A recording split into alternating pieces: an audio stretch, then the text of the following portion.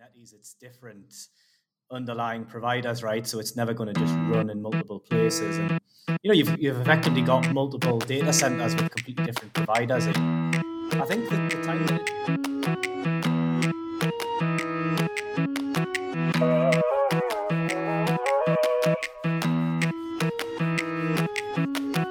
Hello, welcome to Cloud Unplugged. This is Season 2, Episode 8. I am here with Richard Smith from Codification. I'm John Shanks. Richard, do you want to introduce yourself?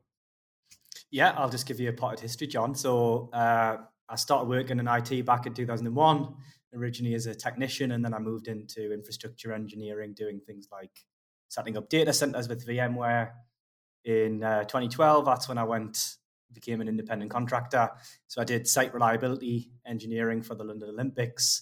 I helped a startup go to cloud, basically from a software product to a SaaS product. Helped a housing company get off their physical data center into private cloud, so third-party cloud. And about 8 years ago, that's when the assignments became kind of around cloud native and DevOps. So I was the DevOps lead for Department of Work and Pensions, and I'd got their first microservice live, known as the Pension Tracing Service. That same year, 2016, was also when I joined HSBC as their enterprise architect for platforms. So that was also about cloud, so AWS this time, but cloud native as well, about exploring microservice style architectures. And then the last project that I did before kind of being full-time Codification CEO was HMRC. So that was their roll-on, roll-off project, which is better known as the Brexit platform. So I did the architecture for that. And all of those projects were supposed to be about agility and DevOps, and I could see these kind of recurring patterns of failure, patterns of success as well, but lots of the same mistakes being repeated. So that's when I decided to set up Codification. So I hired the first employee back in April 2019, and that's what I do now. So now we work with enterprises with in-house engineering teams and help them on the same kind of journey, adopting cloud native. Nice. And the challenges that you're helping customers with at current and at the moment and previously, that's all. What is the type of constraints that you're more focused on? Is it around modernization or applications itself, or is it more like cloud infrastructure automation, or a bit of all of it? Is it all of those things? I mean, it is a bit of all of it sometimes when we're kind of very heavily involved with the client, but mainly platform engineering is the sweet spot. So it is around like adopting Kubernetes mainly, but of course that then breaks into CI/CD, it breaks into the whole dev and ops and breaking down the organizational silos. And then, it bleeds into everything else where they don't necessarily have the talent in-house. So training the talent, hiring the talent, onboarding them, showing them the way, all of those sorts of things as well. Right, I see. Yeah. That's really good. So the stuff around the talent side, is that the biggest constraint? Obviously, Kubernetes, I think, is a big topic, obviously, and we're in that space too. So we kind of see how complicated. Well, it is just complicated, and that's just factual. What it's trying to do is complicated. So is that what you're seeing quite a lot? The challenges is people struggling for adoption in Kubernetes. It's harder than they thought it was going to be, or is it? Yeah, definitely. So it's the lack of talent on the market for fast follow companies. So of course, the very large tech companies don't struggle with this as much, of course. But outside of those, I think there's a shortage of talent for one thing, and then it's precisely what you said. It's very easy to underestimate. In some ways it feels like cloud native is like an order of magnitude jump up from virtualization and complexity. So it's very easy for organizations who've done relatively okay with provisioning data centers and in-house application development to assume, okay, it's that kind of paradigm shift. And I feel as though, from what I've seen over the years, that it's much, much harder than that. And yeah, the complexity catches people off guard. And what do you think's driving the adoption of Kubernetes? Is it more like the market, or is it technologists coming in representing the need in the business and then trying to implement? I guess what do you feel like it's people that come in that then drive the adoption of Kubernetes, in like they make the decision for the business, or the business has recognized the value of the technology for what they need? Or do you still think it's a bit disconnected, like the technology's still focused on the technologists without the true value of understanding of why Kubernetes? Yeah, Or I think both? there's a bit of that where the tail's wagging the dog, where the implementation technology, Kubernetes or containerization's chosen first. But I think, early days, I guess, like 2015, it was this agnosticism idea of like, customers had experienced vendor lock-in before and were terrified of that. And so there was like, can we build on an abstraction layer? Can we be, multi cloud or tool agnostic or whatever? So I think that was driving it earlier. Now I actually think, and I don't know, we'll get into that probably, but I don't know that I fully agreed with those sentiments. But I think now it is kind of that there's a pressure from the customer to be omni-channel or to release software quickly. And actually to achieve that, you do need, microservices, and that then demands a cloud native approach, which then Kubernetes is the only game in town. But actually, when I started doing this sort of thing, there was other valid options. Swarm was quite big at the time, so we were doing a lot of Swarm stuff. So I don't think it's Kubernetes as the driver, but probably like microservices style architecture and needing to independently deploy services to do omni-channel is probably what it is now.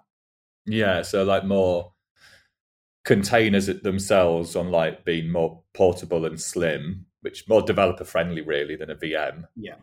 Where I mean, devs would never really be spinning VMs up or doing Vagrant. That was always like infrastructure related, wasn't it? And then suddenly you could then actually start packaging up your application into something like Docker, and then that became easier for developers. And then Kubernetes came out later, didn't it, really? Because it was just Docker at the beginning mostly, and then Kubernetes came later. Mesos, Marathon, Swarm, then obviously Kubernetes. So, but yeah, that's what we saw people successfully adopt containers. Probably not true microservices, but containerizing to do lift and shift. So finding that relatively doable in-house, and then a lot of our customers came from those that then got stuck either trying to get it into production, or they're in production and trying to scale it, or even more often they're kind of in production at some kind of scale but can't tell when it breaks why it's broke. So the observability stuff and stack tracing and that sort of thing. So I think it all comes back to lack of platform engineering talent. So it's good development talent, maybe good system engineering, but that kind of crossover skill set is missing in most and still now, right? Yeah, I agree with that. I find it interesting. Like platform engineering is kind of like funny because the term could have been around probably for a while, but it's then either maybe like the central model versus disaggregated model. So it's like depending on how you're perceiving it, if you're just having people in projects, and you probably won't call that platform engineering, you just call that like DevOps, DevOps embedded in a team delivering with the application team. But then the minute you kind of rolled into something central, see that actually that model, there's not enough consistency or oversight, or you're kind of relying on documentation and standards and all these other things to try and coerce some consistent approach or some security model, and then kind of centralizing it was a better option because at least it's in one place, like you're doing everything in one place. Yeah. But then that's risen to the concept of platform engineering, is in like engineering everything in a central place. But the term platform obviously is so used that it became, like the cloud's a platform, isn't it? Or there's like platforms everywhere, platforms as a service, all these different phrases. Yeah. So it is quite confusing. I'm not sure whether people do understand what platform engineering means. I don't think they do, but DevOps suffers the same curse, doesn't it? That true. DevOps seemed to me to start out like agile. So it was a culture of automation, or a culture of breaking down organizational silos, that sort of thing. And then I was called a DevOps engineer at one point. So that's kind of an anti-pattern in my mind. So that term also gets misused. Like DevOps engineer, should that be a thing? Or but then there's, like you say, there's this kind of federated view of where you have someone embedded in the team, and sometimes they call that site reliability engineer. but whatever. Yeah, I think for us, we use it because that's what we're doing. So it fits with our organization because we are specifically building a platform, whether it's a cloud landing zone or it's a Kubernetes platform or whatever. So that's what we're doing. I think it's a separate question of, should non-technology companies that are, finance company becoming fintech, or health becoming, like, should you have that, either of those concepts? Should you have a DevOps team or a platform engineering team? I think probably no. But we need one because that's what we're typically being contracted to do. Yeah, that makes a lot of sense. It is very confused, isn't it? Because there's loads of people brand themselves as different things. I don't think a lot of people can keep up with the terminologies and the trends, because obviously it's rapid, isn't it? And there's so many different paradigms on top of it. Like you're saying, SRE, obviously born out of Google, is mostly about scale. They were high scale, so you can kind of expect the need to be reliably engineering for the scale that you've got to, so it doesn't go down and that you can perform well. And then DevOps, obviously, is more of a methodology than a role, got coined mostly by recruiters, maybe, in truth. And then people were like branded as an engineer. And then there was a period where there were two, like, people kept using them interchangeably, like, oh, I'm an SRE, but they were kind of just doing engineering in a project, maybe. So it's still really DevOps, because it wasn't that they were doing reliability engineering. And then platform engineering happened at the same time. And then platform engineering with DevOps and SREs, because some companies have like all of them on the go. Don't they? Like different shapes and sizes. And it is quite complicated to know who's doing what are the roles and responsibilities of everybody. Absolutely. Do you want to give your opinion on what, like, the value of platform engineering is versus DevOps versus SRE that you see in customers, just to clarify things a bit? I mean, I think if I adopt the stance of the customer, so if the customers, let's say they're a software enterprise or a bank trying to release digital banking products or whatever, right?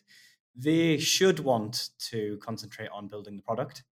And so I think what you want is that to just be abstracted away and be self-service. Now, there's a roadmap, there's a transformation to get to that point. But I think as a target state, that's where you want to end up. And therefore, should the organization care about all of these things? So this is what I see on a typical transformation program. They're trying to get to grips, even still, with agile. A lot of people are still waterfall mindset, Prince 2, service management. So you've got that they're trying to understand. They're trying to understand the transformation strategy, the vision from the organization itself. They're trying to understand now this DevOps thing, and, like you say, maybe even 2 or 3 other competing things. And I think that's a bad idea. I think probably under the covers, you want automation. So you want that part of DevOps. You probably want the eat your own dog food concept of, if you build it, you look after it in production. So I think you want the DevOps culture part. I think you need platform engineering to get there, right? In a typical enterprise, it's going to be 1 to 5 years, depending on how much budget you put up front and how serious you are about, and how many mistakes you make along the way. So, but that should be transitional in my view, and then you should end up with something that's self-service for the developer. What do you think? I totally agree with that. I think, I'm not sure.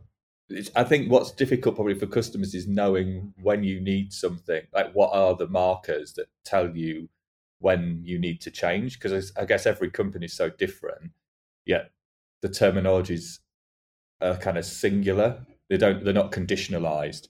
So it's just like platform engineering is platform engineering, DevOps is DevOps. But there's no condition of like, which one do I choose? If I'm a small company, am I going DevOps straight away, or like do I hire a lead in a small team who understands cloud or has maybe got some DevOps principle knowledge? And I think that's quite hard because there's no real good guidance probably on like what it means. And then large enterprises who are probably straddling really complicated environments, and that's nothing to do with the strategy. That's just history. Like, you've been around long enough to have been on a data center because you predate cloud, right? So like, that's just a historical thing. And so then you're into like a totally different type of business. And so what they're trying to do might be completely different. Their needs will be completely different to, say, a really small company that's born in the cloud. So I do think it is hard for people to know, what does it all mean to me? Like my company, when do I need these resources, and when's a good time to invest? In that as a principle, because most of the time, I think people are getting people in when they've got the problem, rather than then they're in a bit of a mess, so then they're seeking help because they've got land themselves in a bit of a mess, rather than understanding how they're going to evolve in to the delivery. But and you see this like cargo cult thing of this organization wants to do it because its competitors are all doing it without really understanding why. I think that's the tail wagging the dog. I mean, for me, it should come from like a clearly articulated business strategy, and then whoever's doing strategy in IT should articulate, this is the vision, this is the strategy, and then it can follow from that if that's clear, right? If what are we trying to do? Are we trying to reduce? Is our main priority to reduce time to market? Is it cost saving? What is it? Because that might dictate a different path. Are we wanting to bring all of the incumbent staff, suppliers, whatever, on the journey? That would obviously tell you a lot about what you should do. And I think where it goes wrong is if you just kind of go to market, start hiring for buzzwords, then you can end up in quite a mess because you don't understand why you're doing it, right? Yeah, exactly. And it's the same with all the, like you were talking even about multi-cloud, we'll come on to in a minute, but even those things strategically aren't necessarily tied to business outcomes. Like what's the driver of multi-cloud exactly? Or, or people saying hybrid, and it's like, right, our strategy is hybrid. And like, how is that an actual strategy? Because it's not business driven. You know what I mean? It's like, what is the outcome what do you get at the end of hybrid? And like, what was the cost? Did you save money? Did you not save money? Like, what was the objective actually? So there's all these things that are termed strategies, but they're not really strategies. I agree with you. I don't see how that can be it gets termed as a strategy, but I've never heard a CIO or a strategist in an organization articulate why that's a strategy. Ultimately, when they articulate it, it's a tactic, right? It's not a strategy. It's we're on-prem and would like to be fully in X cloud. And so we're hybrid. Well, that's just a state of being rather than a strategy, right? So but I think maybe the same thing could be true of having multiple public clouds as well. I don't know what you think about that, but is that a strategy? Is that a meaningful strategy that you've heard articulated? From financial institutions. I mean, over here in the UK, obviously have the PRA, which is like the regulatory body. I'm not sure they say you have to be multi-cloud. I think it's then a bit like anything, Chinese whispers. I think they say something around the resiliency there, and obviously from like data recovery perspectives and uptime, etc. Like, or if the cloud was to go bankrupt, that for whatever reason, that you've diversified enough to like reduce the risk. I don't think they ever say that then means you have to be multi-cloud. It just means you need to get out of jail card, right? Basically, I think is really what they're saying. But I think just what you were saying before on the effort it can take some companies to even do one, and the lack of understanding and the hiring and the talent and everything else. I mean, my view, I'll ask yours as well, is like it seems almost impossible to do two clouds after you've done one. I don't know if you're agree with that, and that maybe puts like value and reward, isn't it? It's like, is there value in it? What's the reward of doing both? And is it worth the effort in the end?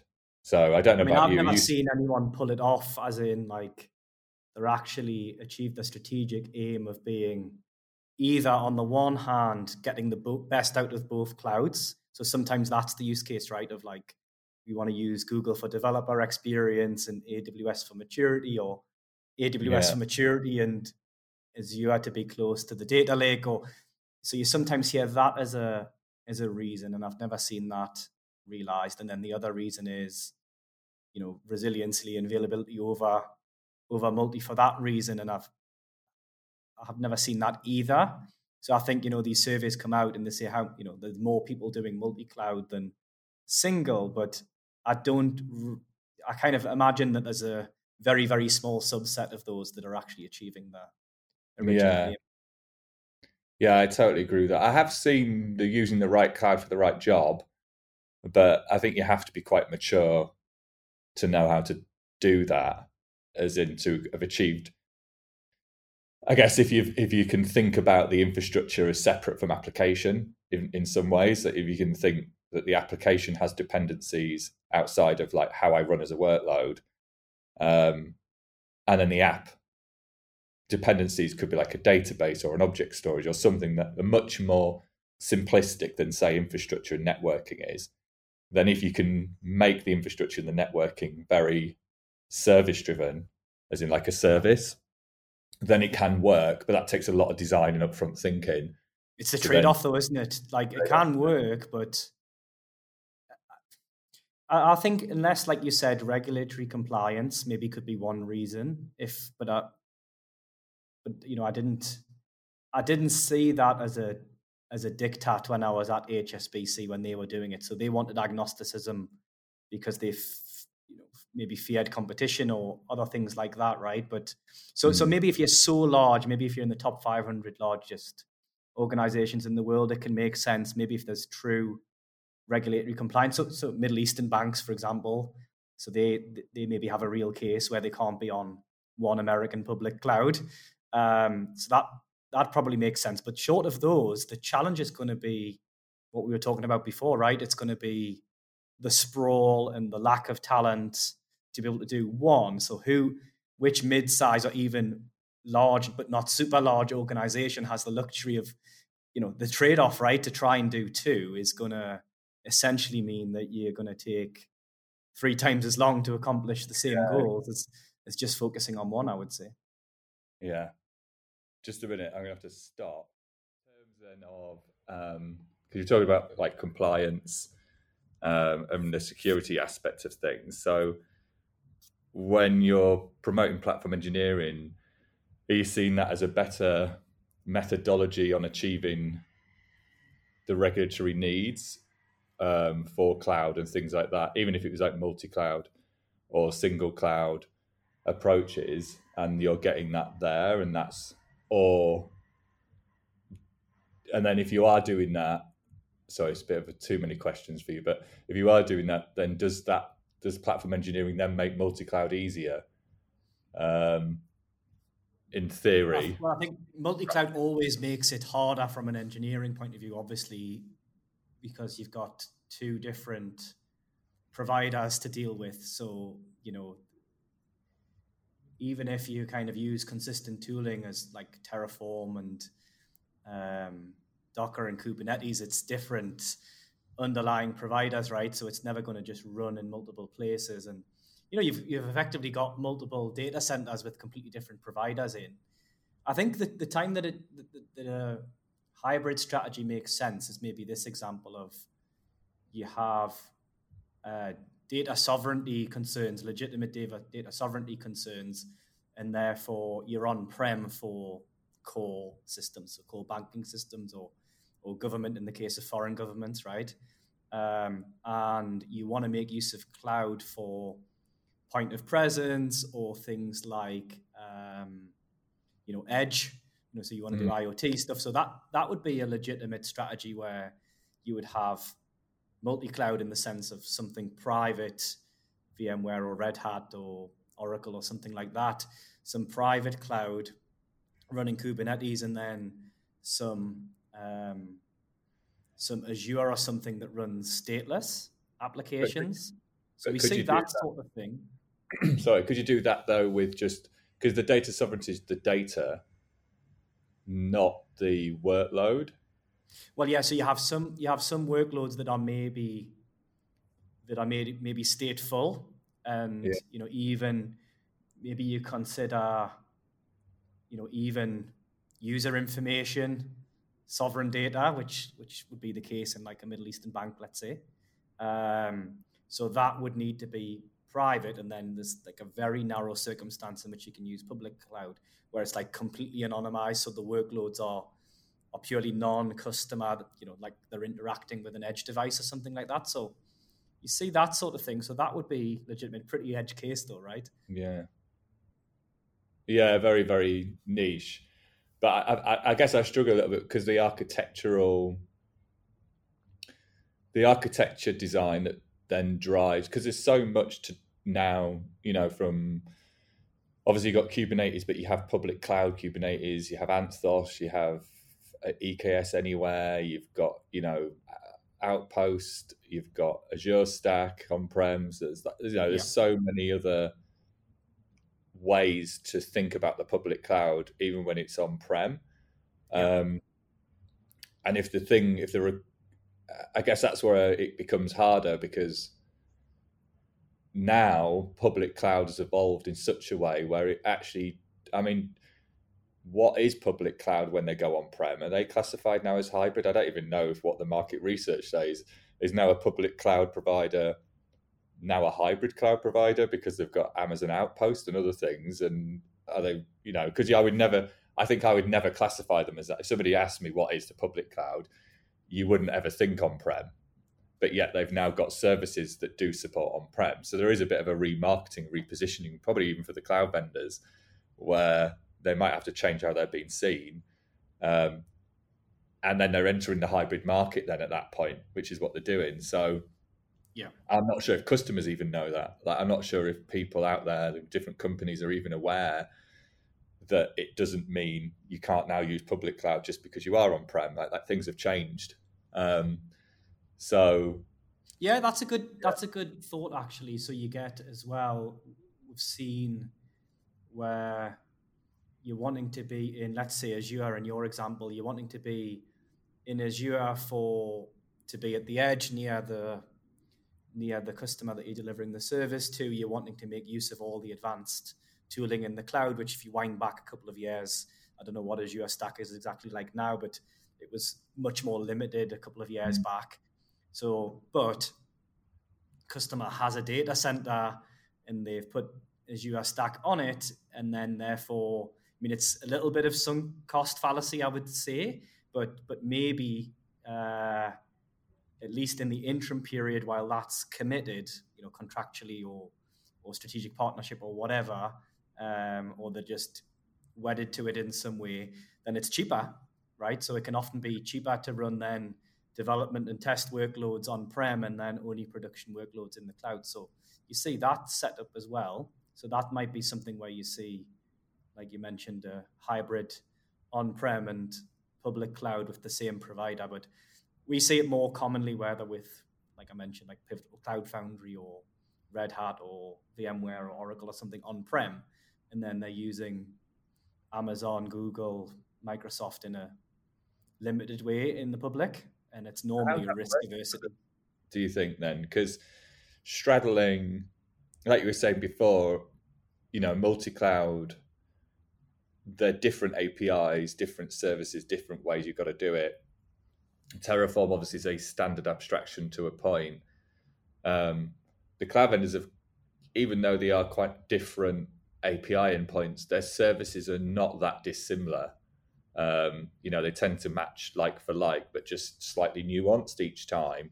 Obviously, Kubernetes is the agnostic piece from an application perspective. The app doesn't know any different, and probably developers wouldn't know any different when it comes to Kubernetes. It could be anywhere at that stage. But how is it working then if you're kind of straddling cloud and then something like VMware, which is quite different. It's not, the APIs aren't designed quite as well, I would say, arguably, as say the public cloud vendors who were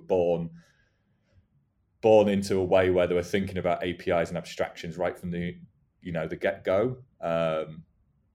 So is it more complicated, or do people just get on with it and actually isn't that complicated and people have the skills? I don't know what the Much answer. more much more Yeah. complicated. I would say it's a situation which you want to be in tactically, temporarily. You don't want to have two operating models, which is ultimately what you end up with, two separate sets of ingress, egress, all those networking. So you've still got basically all of the stuff, teams, licenses that you had before, and now this, Yeah. from your organization's point of view, cutting edge bit in separate teams, and these people don't want to work on that, and these people aren't able to understand that. So I think that's where they end up getting buried in technical debt, isn't it? And in legacy, running. That's what kills the transformation efforts, because the budgets then go over and the stakeholders demand, okay, why are we not finished now? And that's how you end up where they go on for years and years. You should, from the beginning, plan to go from one to the other as rapidly as you can. But again, it depends on the constraints, and you need a very well thought out strategy, basically. Yeah, you do. So so you're saying people are a bit more ring fenced from a skills perspective. So you're going to have even in the DevOps space then as well, or the platform engineering space, where you have Definitely. right. So you've got obviously the infrastructure side of VMware networking, like you were saying, load balancers. So you're going to have that team, right? Because it's not software defined as it kind of is after it's there, but somebody's got to make it there, and all. Yes. So we're going to put the networks in place and actually configure it all beforehand, which obviously you don't do with public cloud because they've done that. So you've got that team, and then you've then got DevOps or platform engineering that are then ring fenced to knowing the kind of VMware world, and then you have then another team that kind of understands the more public cloud world, like Amazon or Google. That's interesting. And do they are you trying to get the skills, when you go into an org, were you trying upskill, both, or do you think it's better to kind of ring fence the teams rather than cross pollinate and upskill?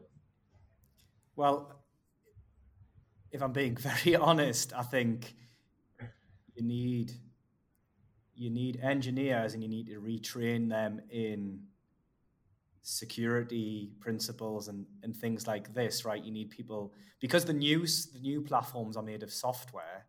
You need software engineers, and can you reskill non-engineers? It's a very long time to learn to become an engineer and learn the software development life cycle. And even platforms now, right? The software defined, and we're checking them in and out, and we're version controlling them. And so I don't think you would want to retrain people in that. I think you would want to hire software engineers and make them appreciate, for the next 4 years or whatever, we're going to be in this hybrid state, and this is where our core banking function or core business function is. And so we need to treat that with the same importance as this shiny new stuff. So that's probably the line, if it was my organization, I would go down, is training the software engineers to have sympathy for the legacy estate, and try and migrate, have sunsetting of the legacy as the priority. And that's not what you see happen. You often see that it's good for everyone's CVs, including the managers, just to push this bit. And of course, the debt is the legacy. I mean, it's legacy for a reason, right? You want to wrap a veneer around it and then eventually sunset it. So I think more priority could go on sunsetting the old stuff, and understand that right at the beginning, that that's what you're doing, that there's some end in mind. Yeah. And do you think then, because do you think the reason it's taking longer is because, let me rephrase the question, what do you think slows down the migration process to public cloud? Do you think the modernization and migration is more from the application side, or do you think it's more from the infrastructure side that kind of slows it down? I think it's the infrastructure side, but it's like it's software engineers who know platforms, isn't it? So it depends on depends on your priori. But I would say like a good DevOps engineer is a developer who's keen on doing ops, not the other way around. So there's an obviously abundance of people with my past history, system engineers. But unless they're a bit like you, where they've been like hardcore Linux first, they're not that useful, right? If it's people who know, primarily Cisco switches and operating systems and this patching in the data center, that's not really a transferable skill, right? Well, some of it is, but not much of it. So that's the shortage you get, right? The shortage is software engineers, and then within the software engineer shortage, people who are willing to give up craftsmanship of software and do building utility services, which a lot of proper developers find boring. They don't want to go into that. So that's where you find the profound shortage. So it's that bit that we see the most shortage of. But then building really good microservices, people who can do that as well are also lacking, I would say. Yeah, I came across a company that like profiled a bit like tracing it, like trace internally in the application for like monolithic apps, and then it could work out how to kind of decouple the application into microservices. So it could work out like what was isolated in the code, as in like what groups, how you could group the code into more microservice architecture, and then kind of split the code out to be like, this should be one microservice, this should be another microservices. So I think there's things going on there in that space to help on the app side, and that's probably just going to keep happening. Innovation just always is happening. I'm sure that's useful, but to me, it's kind of the wrong way around. So to me, what the bit that often gets missed is like doing proper domain-driven design, like actually understanding, okay, what is your current application estate? I mean, actually, it's quite few organizations that really understand what they've already got. I'm sure that you've felt and seen this as well, right? So you need to understand that first, and then to me, you need to do domain-driven design, right? You need to understand the domains of the business. You need to use the language of the business, and decide what it is that you're building, and then carve that out and do it as microservices. So the danger of a tool like that example, although I think if you are on that path that I'm describing, it would be great because it would then provide a utility to say, okay, like here's the low-hanging fruit to do that. But I think that it'd be dangerous for that to drive it, because that's like an anti-pattern of domain-driven design, right? To have the way that things were before driving how they should be in the future, or the language of the developer. The ubiquitous language should be the language of the developer should learn the language of the business, not the other way around.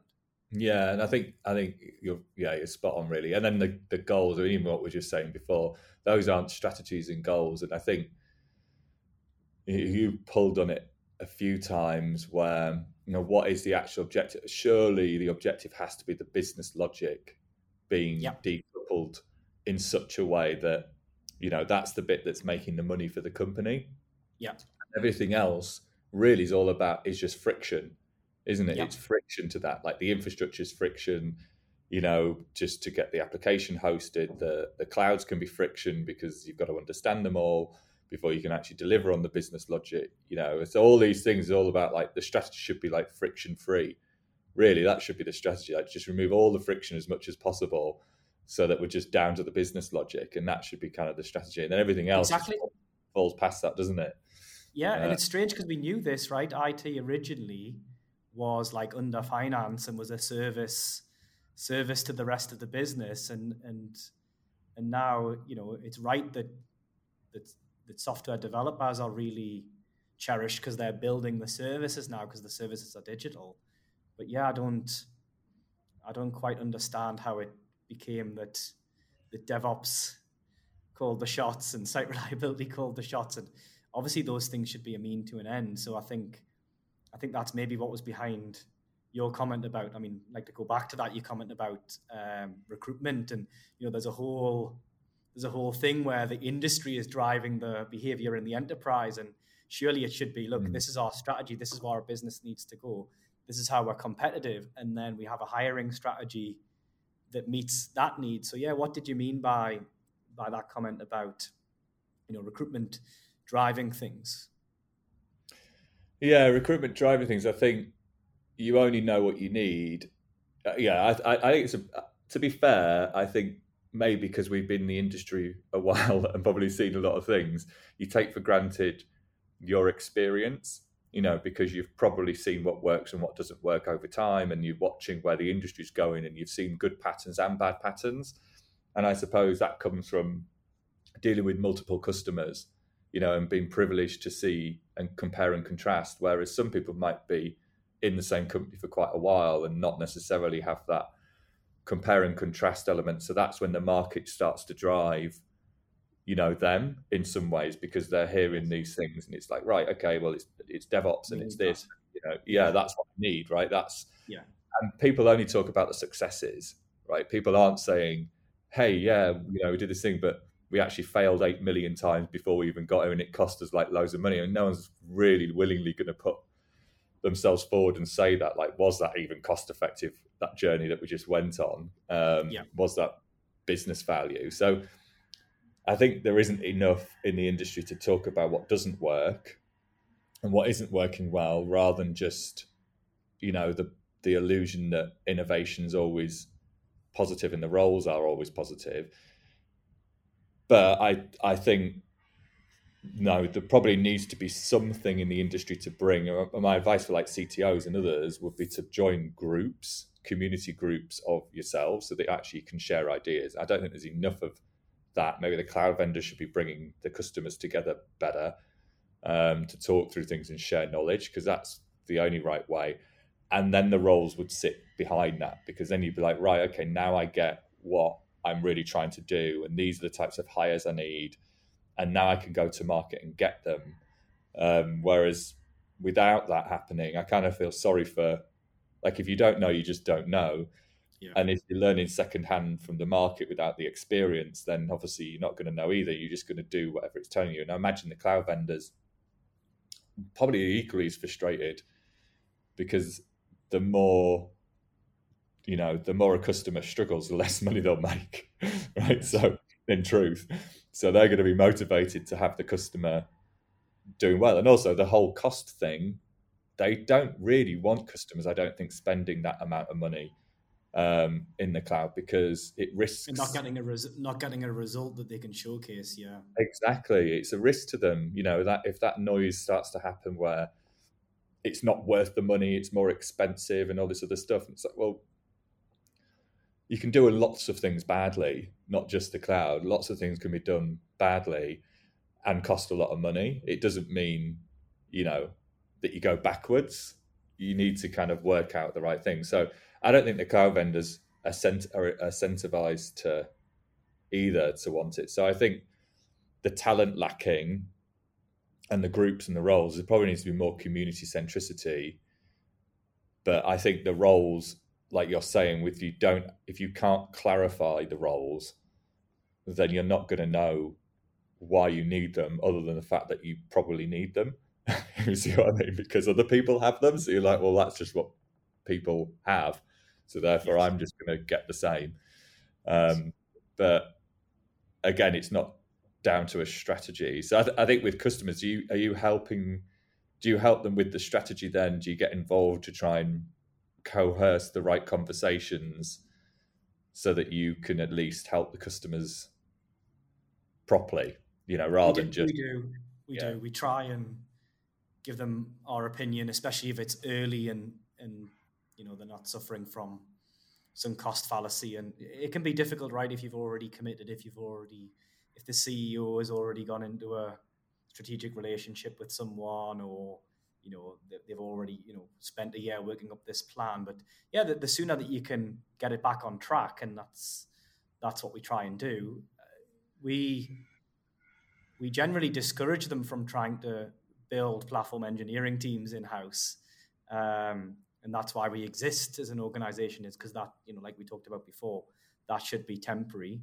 And yeah, we try and build communities as well. So especially when we do government stuff, they're not competitors, right? So they often see each other as competitors, but shouldn't.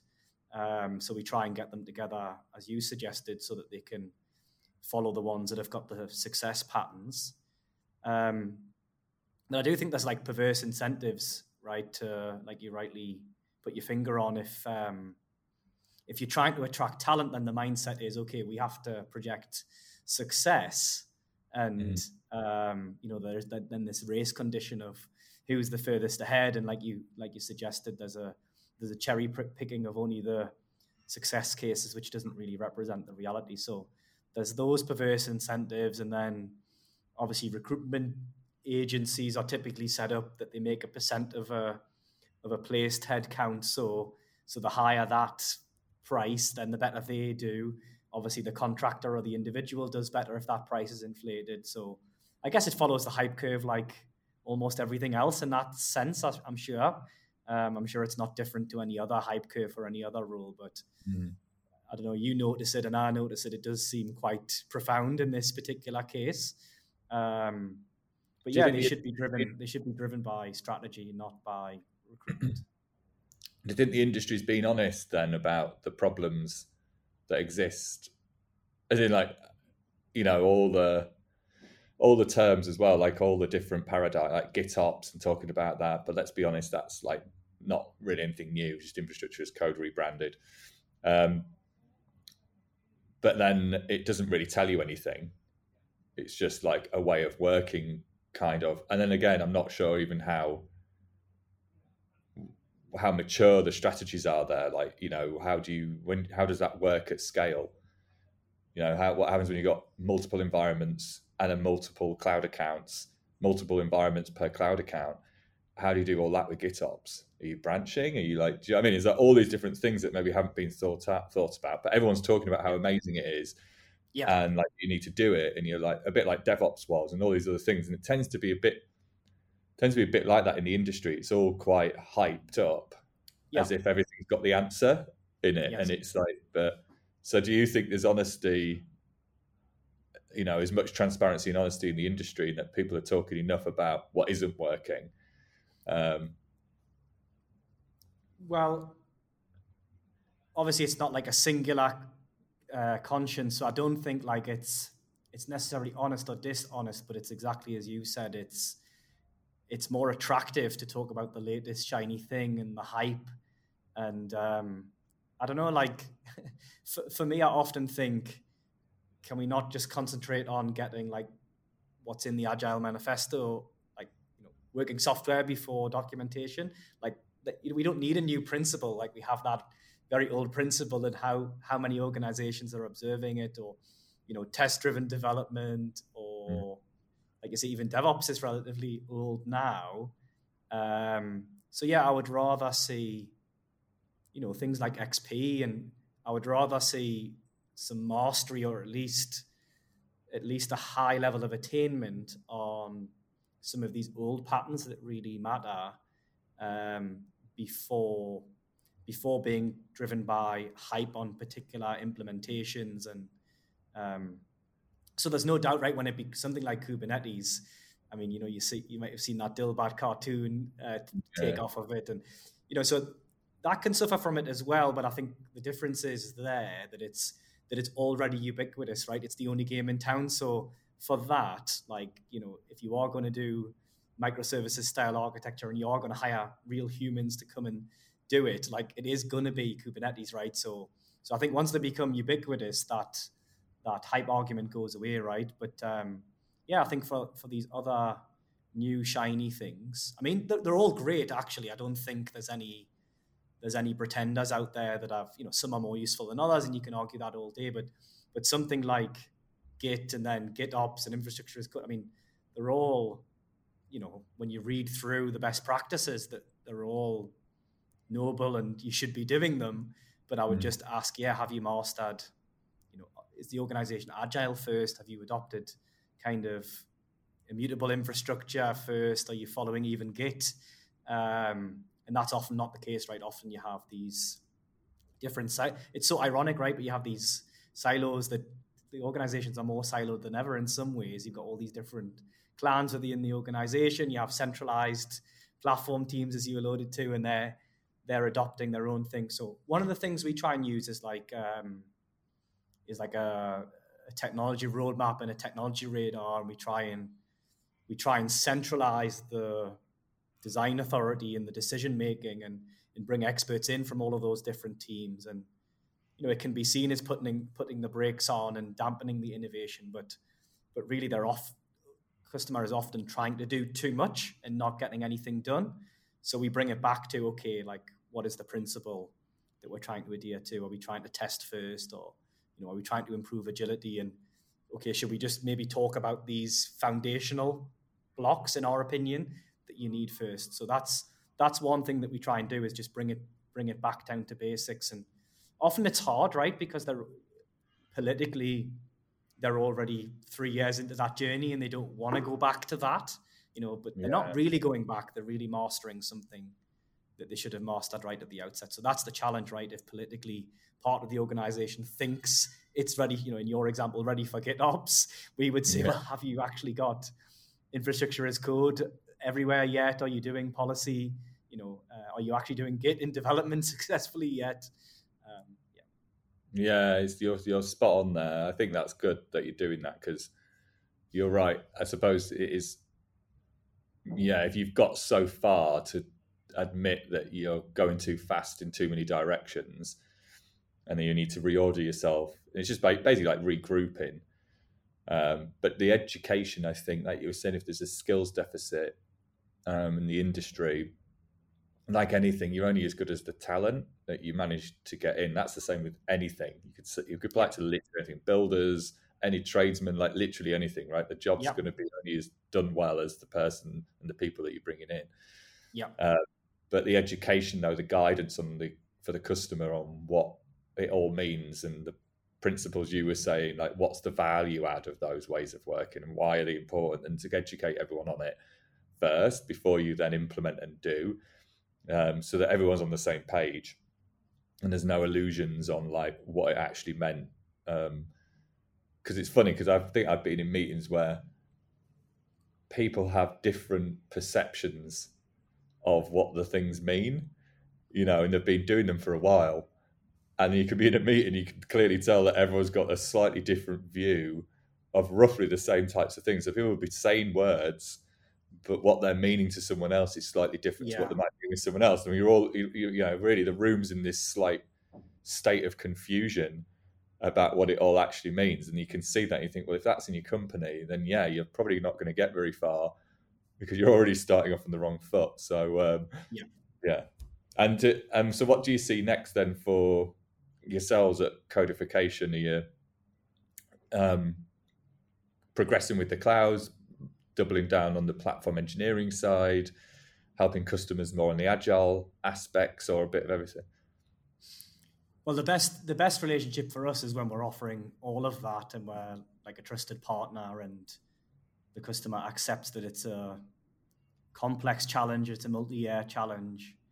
So where we can have a relationship where we can honestly assess where they're at. So that's one of the tools that we use, is you can make those arguments, but ultimately they can be political. There can be another supplier there, or even when there's not very opinionated people in the organization, like you rightly said, you can have multiple people using a word but meaning different things by it. So one of the things we try and do is like a terms of reference, and we try and use standard, try not let the organization come up with its own terminology, but use standard tools and standard language to describe those tools, and standard methodologies that are proven. And we try and do assessment somewhat by stealth. So rather than going around saying, okay, we're going to assess everyone, we'll often be engaged to do a narrow form of assessment, which we'll then broaden out. So we'll be engaged to do like a platform maturity assessment, but then we'll broaden it out into saying, okay, how is the testing being done? What's the self-service like for developers? And then you're actually into people in process. So where we can get that level of trust to be able to do those sorts of things, we can get much better results. And then especially if they engage us to kind of assess everything out in the open, which is rare, to be fair, because we're a small startup and not that well known. So that can happen. And maybe we've done some small one-off projects, and then we've built up the trust, and then we've made our way up to the kind of senior leadership, and then they say, okay, tell us where we're really at. And then what we can do is compare the scores on multiple narrow things and say, okay, when you compare these in aggregate, it kind of gives you a level of maturity. Let's compare that with our other customers. Let's compare that with people in your industry or different industry or where you're trying to get to. So that can work, giving them this like objective comparison. So obviously we don't disclose who that other customer was or break any kind of confidentiality there, but we just say, okay, another client in this sector, this is how they scored. This is where they're up to on their journey. This is their perception of themselves before the assessment. This is the reality of what the assessment showed. So we do that sort of thing. And we do like lab-based training of their people as well. So we can actually get the capability assessment there. So they send, again, we can ask them, where do you think this team is at? Okay, this, after 6 weeks of instruction, this is how well they followed the instruction. This is how well they completed the assignments. This is how your team compares to a different team in the organization. It's maybe in a completely different leadership structure, different incentives. So they can find that, eye-opening as well. And then again, you can compare the capability to the outside world. So that's what we like. And we can compare new joiners that maybe have been through some kind of codification bootcamp before joining and then put on a project and then assessed versus someone that they're trying to upskill or someone they haven't given the proper time to achieve the upskilling. So all of those things we can kind of help them with. So it doesn't matter to us if they're really struggling or they're really advanced. Our team is technically always in advance of their team because they're not a technology company. They're trying to become one. So we've got no real strong opinion of what they ought to be. We just try and show them, okay, this is where you thought you were, and this is where you really are. This is where you're trying to get to, and this is the gap. And then we can help across the board, right? We can help by augmenting them with engineers, be it platform engineers or cloud engineers or whatever. We can retrain the teams, or we can hire new permanent staff for them. Nice. And if somebody wanted to get in touch, how do they get hold of yourselves? If they listened and were like, oh, that is what we need, like we're in a bit of a tricky situation at the moment and maybe need to get yourselves in. The website, codification.io, would be the one-stop the place to go. Cool. All right. Well, it's been great chatting to you, Richard. And thanks for spending the time, obviously, to come on the podcast and talk about these things with everybody. Hopefully somebody got something out of it who's listening. And obviously, as you heard, you can reach out to codification.io. If there's things there and you think they can help, then please do reach out. So awesome. Thank you, John. Thanks for inviting me. It's been great. Cheers. Thanks. Bye.